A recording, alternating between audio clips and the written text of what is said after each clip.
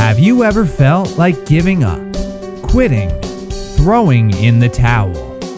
Welcome to Never Ever Give Up Hope featuring Carol Graham. She's an author, health coach, and motivational speaker. Backed into a corner multiple times in her life, Carol shares with you stories on how she overcame some of the toughest obstacles a person can go through in life, but refused to give up hope. Rather than admit defeat, an opportunity was presented, and it involves each and every one of you. Carol will feature spectacular guests who will share their messages of hope, encouragement, and their inspiration to prove why life's adversities only make you stronger. And now, welcoming the host of the show, here's Carol Graham.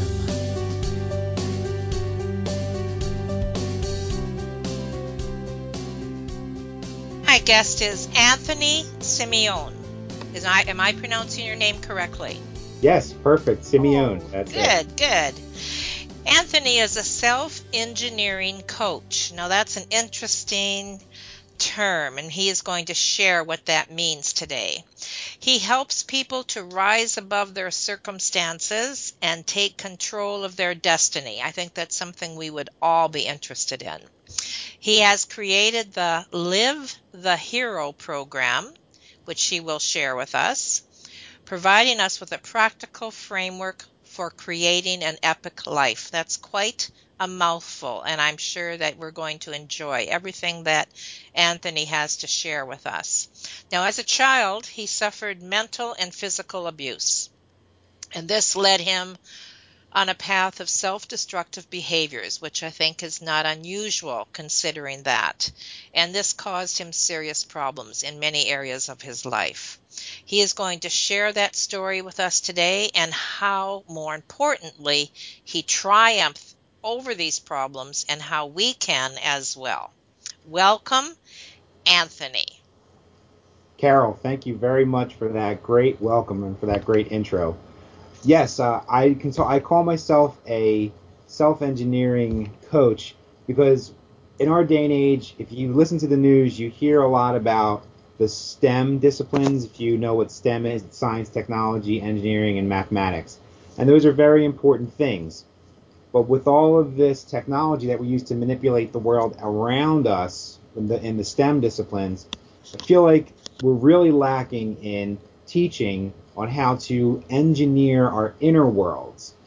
And that's something that I really am passionate about getting people to explore, is delving into engineering how they think, how they approach the world around them, their perceptions, and how we really have lost the knowledge that we are really the creators of our destiny. And that's something that our ancestors knew and tapped in through what we'll talk about today, which is literature and the arts and whatnot.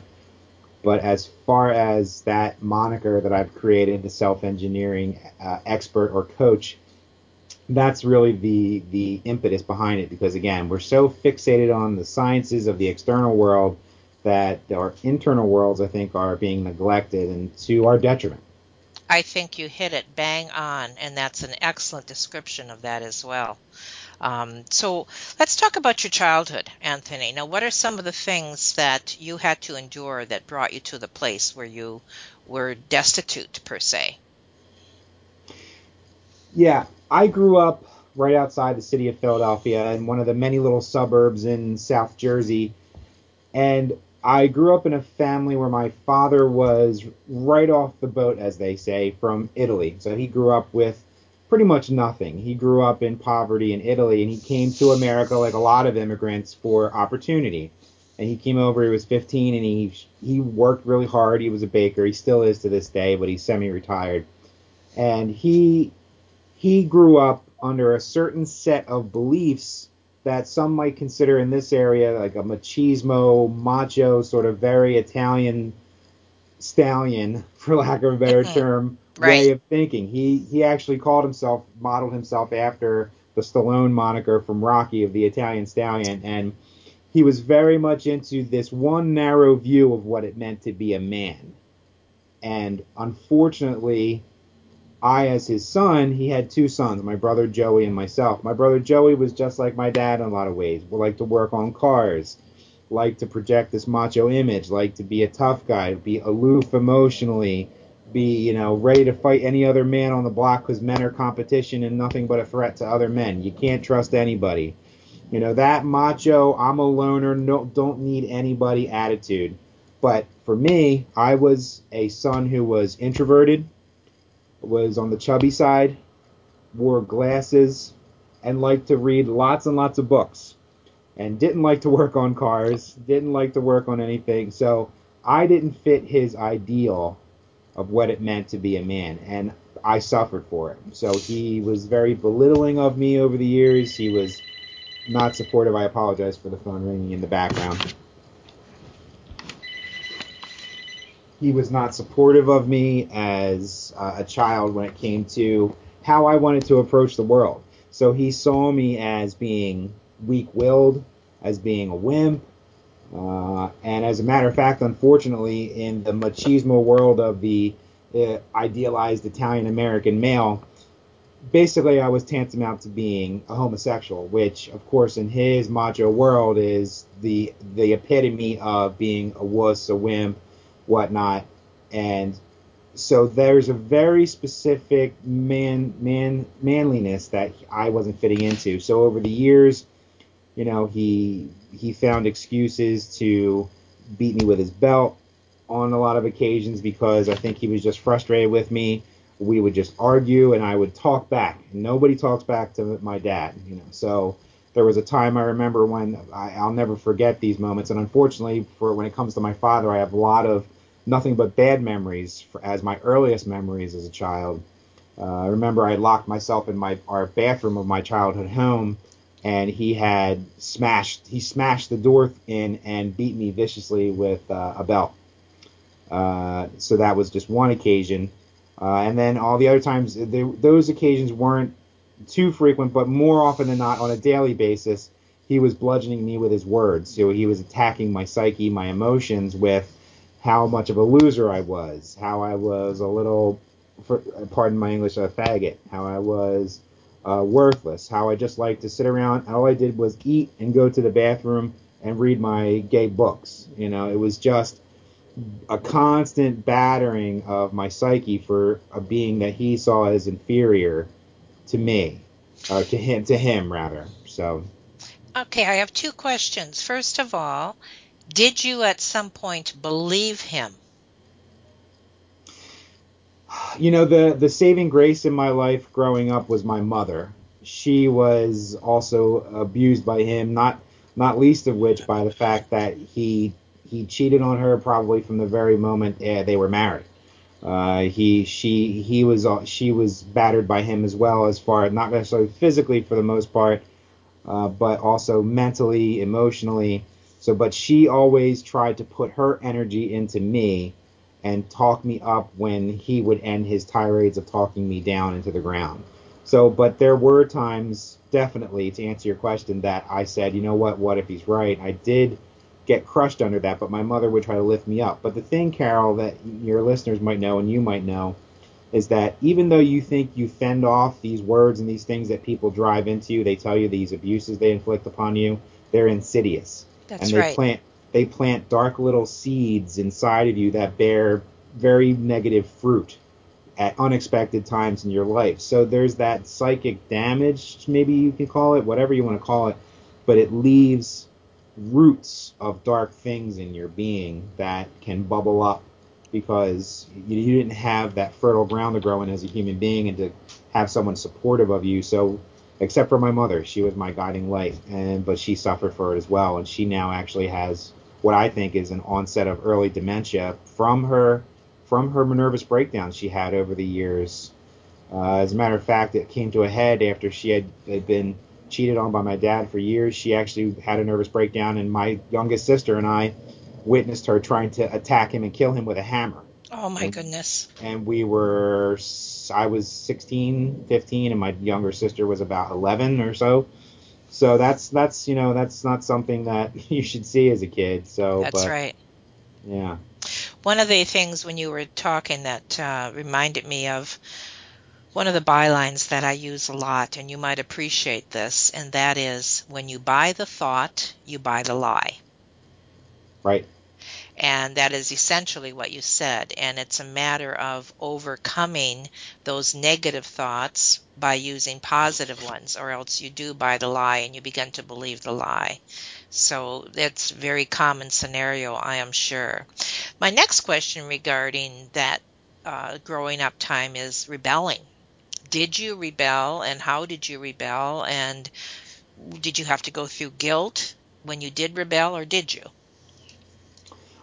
Absolutely, I rebelled. I went out at the first opportunity. The first time I used any kind of drug that was marijuana when I was 15 years old, and it was a friend of mine who I had met. He was a little older, but I started doing drugs, and from there I never really got into anything extreme like heroin, but I definitely experimented with other drugs, with things, illegal substances over the years, and drank too much and partied too much over my lifetime. But I always sort of had that balancing factor. For me was my studies, my love of literature, my love of books, my love of the classics, and the humanities always was kind of grounding thing for me. That I realized that there was more to life than just this wasting your life through drugs and partying and whatnot. And but the only time I felt guilty about it, to answer the other part of your question, or remorseful, was when my mother found out about my Oh, activities. So, and it right, was,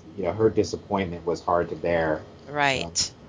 That's certainly understandable, and a terrible position for you to be in emotionally because you were torn two directions. absolutely. So, when did you say enough is enough?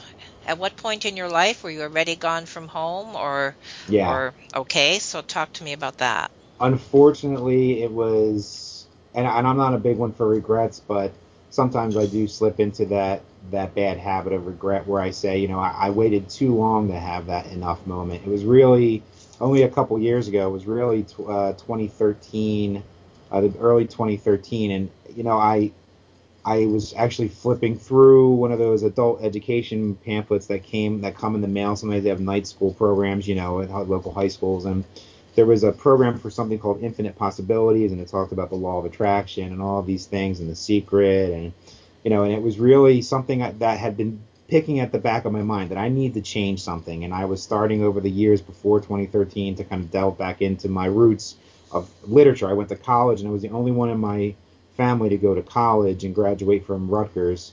And I got a degree in English, and I really delved into the humanities and the arts, and I found in them salvation from the darkness of my life, a lot of times, from that inspiration of what the great stories can tell us about the human condition. So I really, though, kind of put it off. I put it off, and I put it off over the years, and I suffered some health problems in 2009. I actually, at the age of 33, after suffering years of stress that I was repressing, and not just living a unhealthy lifestyle with stress eating and gaining a lot of weight, I actually suffered a heart attack at the age of 33. That Uh, incredible. yeah, it's unfortunate, yes, but I really, and the research shows now that stress inflames the body, it inflames the tissues, inflames the arteries, and stress. And I was also struggling under an undiagnosed bipolar disorder as well. So that just compounded things, and that was stressing me out, and it was just driving me to an early grave.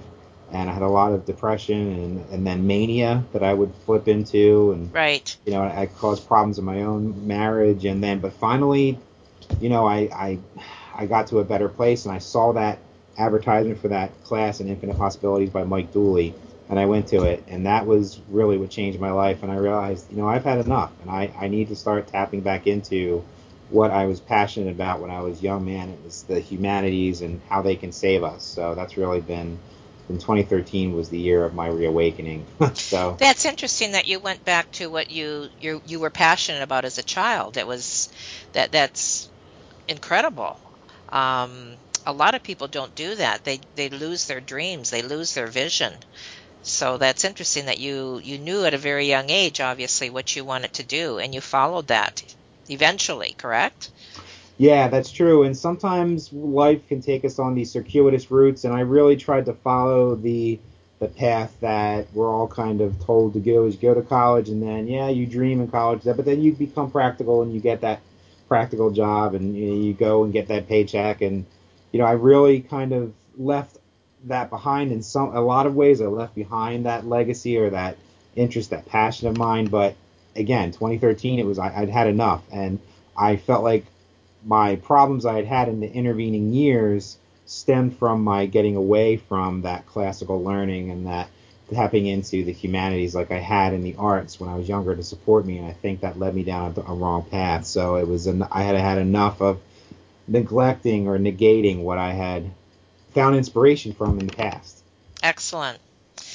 Now, one of the areas that actually on this show I do talk about a lot, because I do interview a lot of people who have suffered abuse in different ways, and the subject that usually does come up as a result of that is forgiveness. And I'm just wondering if you could share what your feelings are about that. Were you able to forgive your father, or are you still working on that? It's taken a long time, honestly, Carol. It's a long journey to get to a place of forgiveness, and honestly, I'm still working on it. The old feelings, the hurts, they will well back up. So But how do you really, cope with that then? really, it's a mantra, and my mantra is you're only poisoning yourself. When you're Okay. thinking about vengeance or you're thinking about bitterness or anger, you're not hurting that person. There's a quote that a lot of people talk about, anger is, or vengeance or anger or hate towards someone is like drinking poison and waiting for them to die. Exactly. Yes, I've So, heard that. No, you're absolutely right. so there years where I was just hating my father, hating him, but then it was really, that was only contributing to my own sickness, my own pathlessness, if so to speak, through life. So really, forgiveness is almost, in a way, for me, a selfish act, but a benevolently selfish one, because you have to forgive to let yourself off of the chain That's of right. hate. That's a Yeah, very good way to put it, because you're right. You're the fact that you would sit there and not forgive your father doesn't hurt him. It only right, hurts you, like you just right. said. That's exactly right. Um, I lost my train of thought that I was going to ask you about that, something Well, else. But yeah. anyway, Go ahead. go. No, that's okay. It might come back. Go ahead. No, but so just to go on with that. So as far as, yes, it's a process, and I think we need to be gentle with ourselves, and we're you can't expect yourself to go, I've forgiven him, and now I want to run into his open arms, and everything's gonna be fine, and you have to work through with that person and within yourself, and reach out and actually connect with that person, which I could definitely be doing a better job of, is connecting with him. Now, And I just remembered what I was going to say, go and ahead. that is that a lot of people can forgive, but that doesn't mean that they forget. And forgetting isn't necessarily hoarding that over that person, but you do remember the pain and you work through the pain. And it's not a matter of just saying, oh, yeah, I forgive him, and being flippant about it, because I don't think that's true forgiveness. True forgiveness is what you are doing, which is working through it and being a realist about it, Yes, and yes, not it's forgetting that, but using that actually as a platform to help others. Yes, I mean, when we break an arm or break a bone, when we hurt our physical body, we don't expect it to heal overnight. We don't expect, oh, miracle. It's I am healed, and Right. physical wounds take time, and I think we need to do more of an equating with our mental self, our soul. That those things need time too. They need time to heal, and they need work. Your body might sometimes need rehabilitation if you pull a muscle, or so your mind, your soul, they need rehabilitation just like our physical selves. So there's lots of parallels with the mind and the body that we neglect, because your mind needs that time to build up that power again to forgive. And my guess is that's one of the areas that you work in. Absolutely, absolutely. Okay. Yeah, absolutely. Now, where do you get your inner strength? For me, it's tapping into what I like to call my own pantheon of heroes, my own personal mythology. That's one of the things I like to teach people to do, is that we live in an age where there's thousands of years of history and personalities and beings that the human mind has either created fictionally or human beings that are actually real other human beings that we can take inspiration from. So whether or not you tap into the stories of Hercules and his labors that he went through and try to incorporate that mythology and that analogy into your life to overcome your issues, or if it's someone has a good relationship with their dad, if their dad is their hero, if Michael Jordan is your hero, if a movie character like Neo from the Matrix movies is your hero, or if any of these beings, you need to populate your life with real human beings that are mentors and inspirational people and fictional beings, or men and women who have died already. But for instance, Teddy Roosevelt is one of my great heroes. And there's a great quote of him from a speech where he talks about the man in the arena. The man in the arena is the one who matters in your life. That's you, not the critic, not the person who just stands back and criticizes, but the one who actually struggles and overcomes in their life. So he's a hero in my personal mythology.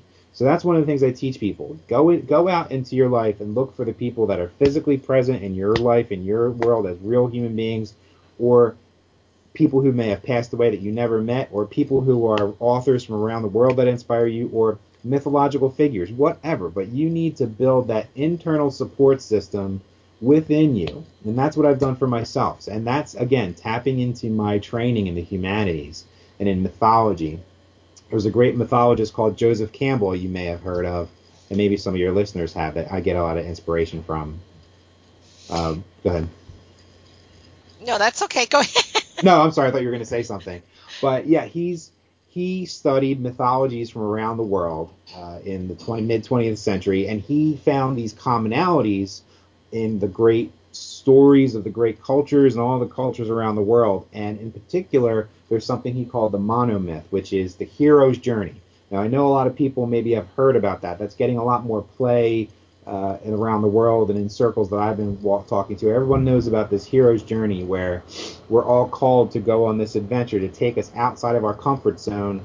And all the cultures around the world, somehow, just through some maybe Jung's collective unconscious or something like that, we came up with similar hero cycles where a hero always goes out into the unknown to gain wisdom for themselves and to experience trials, to overcome, and to come back to society and give something wonderful back to the world, not only for themselves but for everyone around them. That's the true definition of a hero. And I believe that everyone needs to seek that hero within themselves, not for self-aggrandizement, not for fame or fortune or pride or vanity, but to serve, not just themselves, but to bring back something of wisdom to the rest of the world and their communities and their society around them. So that's really what motivates me, is finding that hero within and helping other people find it within themselves. You said a lot there in that our heroes are not just physical. And I think that a lot of people, when they think of a hero, like when you're growing up as a little boy, whether it be Spider-Man or Superman or whatever, it's usually in the physical. But heroes are much, much greater than that in the mental and emotional arenas. And I believe that's what you're basically tapping into. Yes, And absolutely.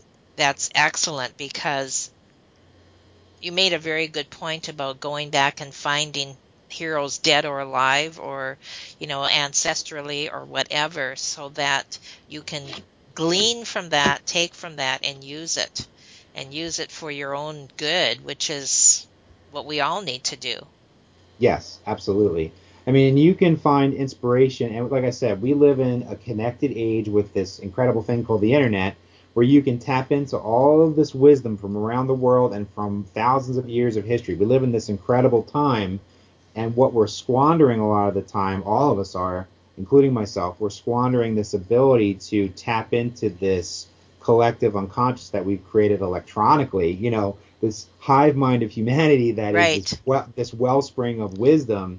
And we need to, this is a moment to seize the moment of this easy access to all this information and on a global scale, because if, in the past, in times past before communication became digitized, you only had your village and maybe the people in the next village. You had this very narrow view of the world and what people were telling you what the world was. So you probably developed a very insular way of seeing the world and believing what the world was. It was flat.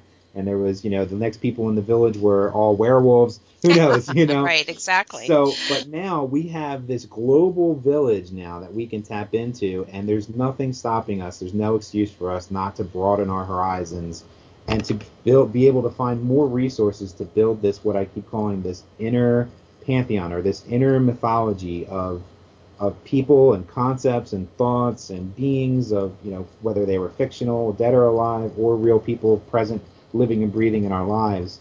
And I really think that was something we don't do, is we don't reach out to other people in our lives, because we're all taught, especially as men, which are a key thing for me, because being a man, 39 years old, men don't get a lot of the benefit of what women can tap into with, inspirations from Oprah and all these other things. Men aren't supposed to show weakness. Men aren't supposed to show their emotional, vulnerable sides, so we don't have that inclination, whether, we're not taught in our environment to seek help. Right. So that's one of the things that I tell men. One of the things I tell men is, you need to seek help. We need to form a brotherhood, just like women open up to each other. We need to stop seeing each other as we've been taught. We are taught, just like I was trying to be taught, and my brother fell for it, but I didn't fall for it as much as he did, that other men are just out to take your woman, your job, and maybe your life. Like, other men are just competition. So we need to break down that lie. And that's one of the things I'm very passionate about, and I tell men about, is you need to open up to other men, because we share this experience of being men. We need to break down that barrier and see each other as brothers and not as competition anymore. Because what is it doing for us? Not a lot. No, it's not. Most of 75 to 80%, I think the latest statistic is that 75 to 80% of people who try to commit suicide in America are men. And let's ask ourselves why. Why is that? It's because we're taught to be alone. We're taught to isolate ourselves, because we're supposed to be the rugged individual.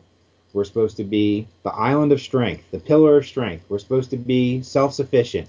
Don't ask for help. And that's one of the things that really bothers me, is the lie of the rugged individual, because we need each other. Nobody succeeds alone, whether in business or in life or in personally, without help from other people. And it's killing us. It's literally, Carol, it's literally killing men to keep going the way that old-fashioned manhood has been taught over the years. So you're really breaking new territory, new ground, in essence. I see, that's the thing. I don't think I am. I think this is just rediscovering wisdom from the past. For me, it's all about tapping back into the humanities have been trying to teach us this for centuries, and we're ignoring it because of just the way our society developed once people came to this country and started developing, and just the way our society developed. Somehow over the years we came into this idea of the rugged individual. We always, as human beings, we just see the end result. We look at someone who's more successful than us and go, oh, he must have just sprung up from overnight and became an overnight success, and he didn't struggle at all, and he just came, or she didn't struggle.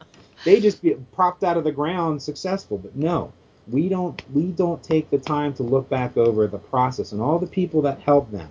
A few years ago, President Obama got flack because he was giving a speech, and he was talking to people, and he said, that business yours, you didn't build that. And that obviously sent all the Republicans into a tizzy, and they were attacking him. But Obama made a mistake because he didn't add one important word to the end of that phrase. You didn't build that alone.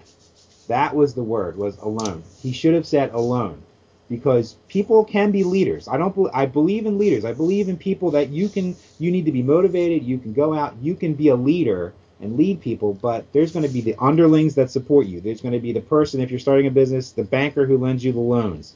There's going to be the mentors who give you inspiration. Maybe there's just a guy you read about in the newspaper and you never physically meet him, but he inspired you to motivate yourself. So we don't, very rarely do people actually, are they self-made men or women. They have inspirations, they have mentors, they have people that support them. So we need to destroy this myth of the rugged individual, because it's causing us to isolate ourselves and to push other people away, especially men, because we're so afraid of showing that weakness, because daddy told me not to be weak. And Daddy told me to be a man, suck it up, you know. And it's as a man who went on to have a son of my own, you know, I'm very sensitive of not trying to just like brush it off as, oh, go toughen up, walk it off, be a man, you know, because we need to recreate what it means to be a man. That's a very good point, and that's what you're obviously, like you said, teaching your child. Yeah. One of the things that you said that I found interesting was about making excuses, and I think that is such an easy trap that people fall into. And I like that you said, don't make excuses, just do it. And Yeah. it's Yeah. Yes, I'm very passionate about that because I'm one of 5 siblings. And, you know, I had an older brother, 2 older sisters, and a younger sister. And they always fought for their limitations. They would say, "Oh, but I can't do that because X," and they would just talk about their problems. And every time I talked to them, it was just like, "Oh, hey, how you doing? I'm catching up with them. Oh, let me tell you what this person did to me, and how they wronged me, and and I'm so sick, and I have this problem and that problem." But the thing is, Carol, they taught me. I'm the white sheep in a black sheep family rather than the black sheep of a family. That's what I always like to tell people. I'm the white sheep because I looked at them and I said, stop talking about your problems, stop railing about how life has mistreated you, and start having a solution mindset. You need to take control and just say, you know what, this sucks, and there's problems in life. This sucks, but what can I do right now to start improving? well, it's the Just take gratitude action. principle. Yep, right, And I think absolutely. that is becoming more and more popular as people realize that the more they give gratitude for, the more they're going to be grateful for, the more they will see what they can be grateful for. And Absolutely. it's the little things as well as the big things, but we start with the little things. And you know what? There's something that I've become grateful for that might be shocking to some people, but I'm grateful for the things I've suffered. And it took me a while to get this, but I have become grateful for the things I suffered in the past. And I think this is one of the key things that I teach because you know what? It helped pull me out of the darkness that I was in. I came to believe and to really believe that I suffered the things I did for some purpose. Now, I know some people might have more of a problem with believing that things happen for a reason in life, but I tend towards believing that. But, you know, even if you think that things don't happen for a reason, use that. You can take what happened to you and become grateful for it. So I am grateful for the abuses I suffered at the hands of my father and my brother to a point who picked up on the trend. So I had 2 abusers actually after a while. My brother used to beat me up mercilessly and call me names just like my father. So he just learned and followed his own father's example. You know, so both of our fathers' example. But I have become grateful. So that's what some people might call radical forgiveness. If you've heard that concept, right? Yes, Of that radical forgiveness. That's where people forgive, you know, the murderers of the people that murder their family yes, or whatnot. yes. You know, but for me, it became radical forgiveness. But it's really for you. It's for you, the sufferer. You need to say, you know what? I'm grateful for what you did to me because it has made me strong. It has made me the powerful person I am now and the person who has this energy, this fire for life, and this gratitude because you suffered. If you suffered like I did, and maybe many of your listeners did, you suffered. You need to delve deep for yourself, not for the other person that abused you, but for yourself. You need to take that path of radical forgiveness and use that pain as an energy, a spark, a force to say, look what I did. Look what I survived. Look what I overcame. Rather than what the rest of my siblings do and go, oh, well, it was me. Which, granted, I'm not saying I'm superior to them. I did it for No, years. I understand.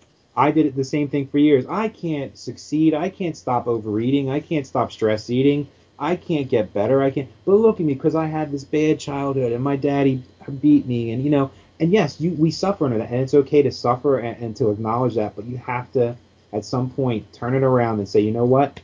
I'm going to take that ability and I'm going to channel it. I'm going to take that what I went through and I'm going to show other people as an example. I'm going to make an example of my own life and I'm going to overcome and even say thank you for the pain I suffered because you forged me into something incredible. Well, So, personally, I totally relate to that, and that's what made me write my memoir. and it was using all the abuse in many different arenas to finally get it out there, share with people. And then the doors opened. This radio show was actually a result of that because so many people came forward and said they could relate with me. And when they realized that I was willing to forgive those that hurt me, that was another huge eye opener for a lot of people. Yeah. And so, yes, you are absolutely right. Bang on. I totally agree. And it's taking all that pain. Yeah, it would have been nice not to have gone through it. Sure. But on the other hand, the other side of that is I have gone through it. You have gone through it. Now, what good can come of it? And that is one of the good. And another thing that you had mentioned earlier that I want, and it fits right in here, and that is the more we help others, the more we help ourselves. And that is Right. not doing it in a selfish area. Yeah. That is doing it strictly because out of our own pain, we can relate and empathize and help other people. And in essence, we are building ourselves. We're making ourselves feel better. Right. And that's really a concept. Service is really the crux of what it means to be a leader and what it really means to be a hero. Like I said, the real heroes aren't, the things that we see or the people that we see on the movies or read about in books that are just these larger than life. They are heroes. Real heroes are those who serve others, and they bring wisdom from outside of the normal comfortable world we live in on a daily basis. They are the firemen, they are the Right. the I police understand. officers, Yep. but they Yes. also are, there's been a lot of hullabaloo with the whole Caitlyn Jenner thing lately. In her own way, she is a hero in a different way. She's stepped out of, she's pushing the boundaries of what it means to be comfortable with yourself and not being afraid to be yourself. So even in that way, she's teaching us something while she's also celebrating and being grateful for herself. So there's our definition of what it means to be a hero needs to broaden a lot, and it needs to be more inclusive, and it needs to include ourselves on a daily basis, because every day there's opportunities for us to answer a call to adventure, because that's what the beginning of the monomyth, the hero's journey that Joseph Campbell came up with. He said there's always this call to adventure. So for me on a daily basis, I had a lot of road rage problems when I was, back in the day. And today I overcame it because every time someone would cut me off or be what I thought was a jerk on the road, eventually, instead of just reacting in the same old way, I said, there's my call to adventure. My call to adventure right now is to assume that this person is having a bad day. They're not a jerk. So and I make this journey inside myself in a split second. You have to change those habitual patterns. It's a choice. Yes, exactly. And we So can do it. tell us about the Live the Hero program. Live the Hero is, again, tapping into my love for the humanities, which I kind of pushed to the side to pursue a traditional career. I write a lot of sales proposals in the corporate world, and it's still making my living through words, but I really realized that I was suffering under all of these problems I had because I had given up on my dream of doing something with my education in the humanities and reading all the philosophies I did over the years, consuming hundreds of books as a kid ravenously and on through my teens and into my 20s, and even to this day I read voraciously. But I was neglecting that dream of mine to help others. And Carol, when I go out into the world, like, people just talk to me. They've always dumped their problems on me, whether or not they were a stranger serving me coffee at a coffee shop or my best friend.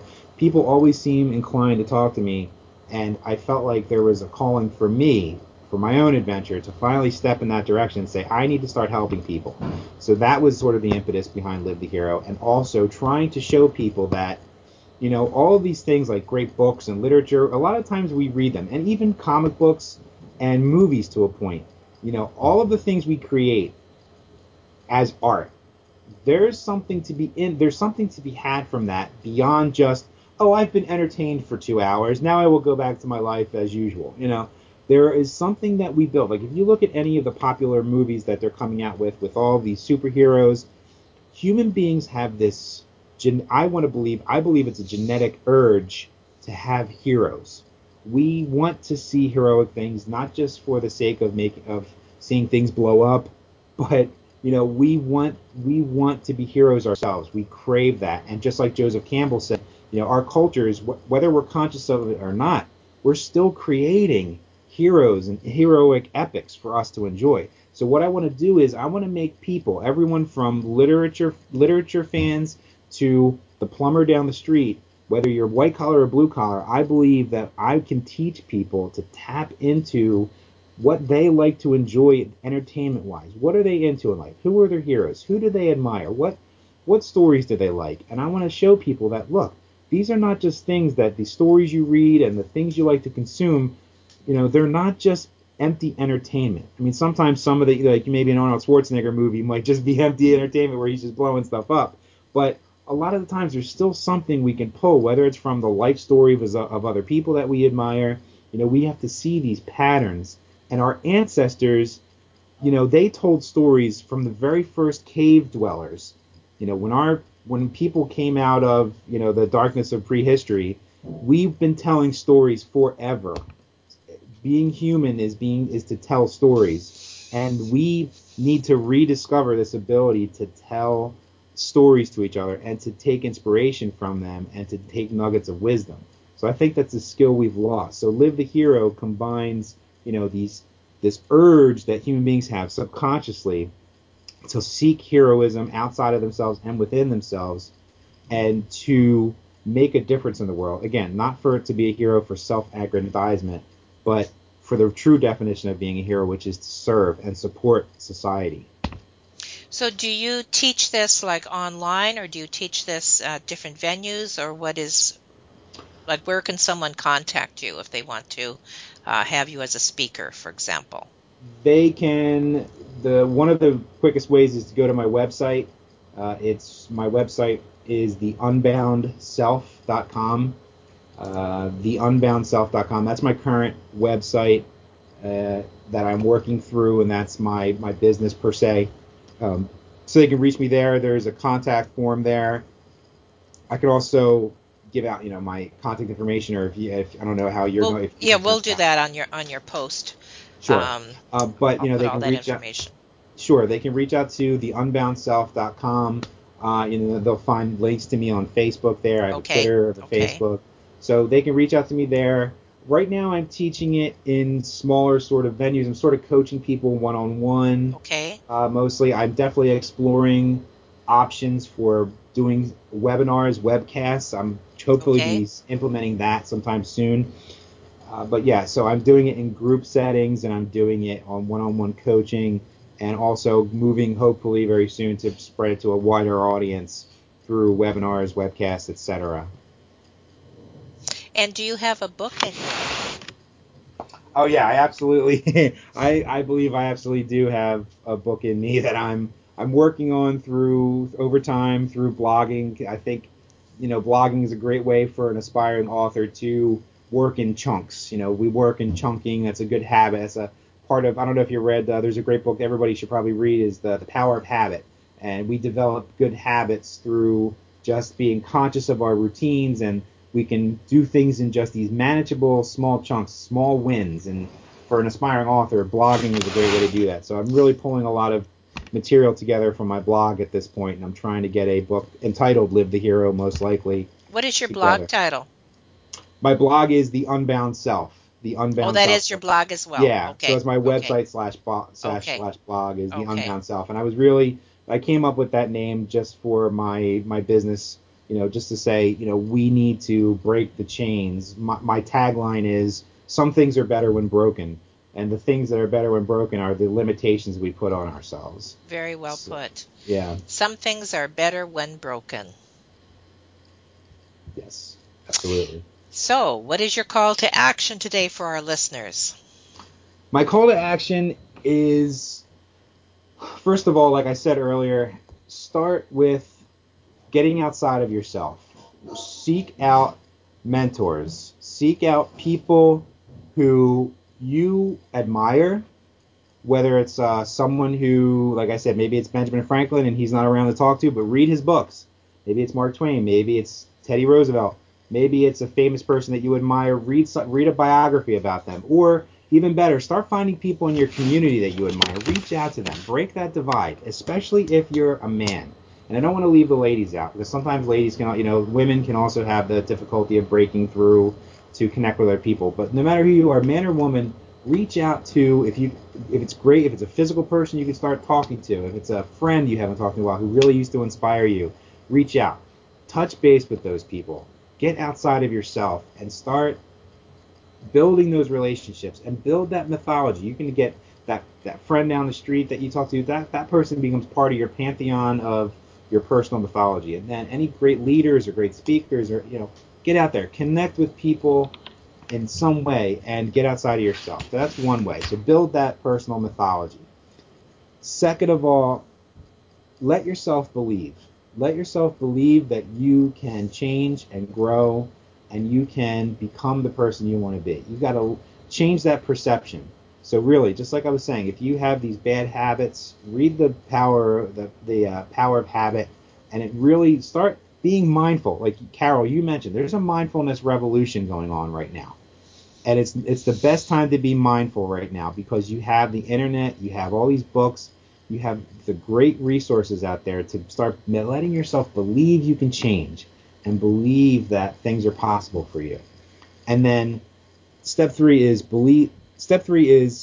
remember the secret of life. And I'm about to reveal what the secret of life is right now on your show. Okay. The secret of life is, the meaning and the secret of life is just to live it. That's the secret of life. And we racked our brains for centuries. What is the meaning of life? The meaning of life is to get out there and live it, to make your life your own, and to encounter other people. And that's the other thing. We're so afraid of bumping into other people. The news tells us so much. The negative news cycle tells us other people are just there to murder you or steal from you or hack you or whatever. Take from you. Right. Other people are just out there. That's the storyline we're getting. And human beings have evolved a very necessary negative bias. It's good to have a negative bias because you want to be wary of the world. I'm not saying be a Pollyanna and go out and trust everybody. And it's Yes. the age of Aquarius. No. But also, don't slip into everyone's out to get me because Matt Lauer said so. You got to unplug yourself from that. Get out there and live your life, because you know what I like to say? Other people are lenses through which you can see your own self better. So we need other people to see ourselves better. We need to see ourselves through them. So you need to get out there. You need to get some life on you. You can't sit back and just watch life anymore because you're afraid of people. You need to go and live it, because that's the secret of life, is just to get out there. So those are the three things I would tell people to do. Build your mythology, get those mentors, connect with people, be on a personal level, or read books about people, or connect with someone on the internet. Go out there and believe that you can change, and have that gratitude, like you mentioned earlier, which is a big way to do it. And just live life. Get out there and experience it, because it's waiting for you. Well, Anthony, this has been extremely informative, definitely motivational. You have a lot of energy, and that has come across in many different forms, and I really, really appreciate that. And also inspirational. And that's what we're looking for. We want to be inspired, we definitely want to be motivated, and we want to be informed.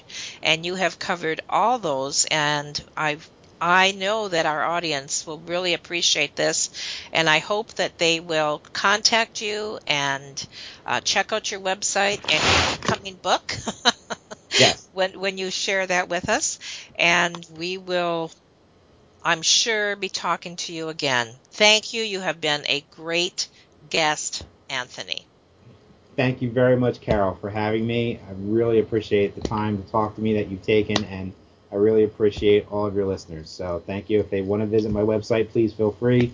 Check out my blog, sign up, subscribe to it, and I'll keep pushing out all the inspirational stuff I can as fast as I can. Excellent. All right. Thank you. All Bye-bye. right. Thank you. Bye-bye. Thank you for listening to Never Ever Give Up Hope, featuring Carol Graham. Did you know that most people succeed because they are determined to? Quitting was never an option. Carol loves your comments and will respond to each one. So please subscribe and review this podcast. A rating of 5 stars would be outstanding and appreciated. Remember, If you are still here, there is always hope.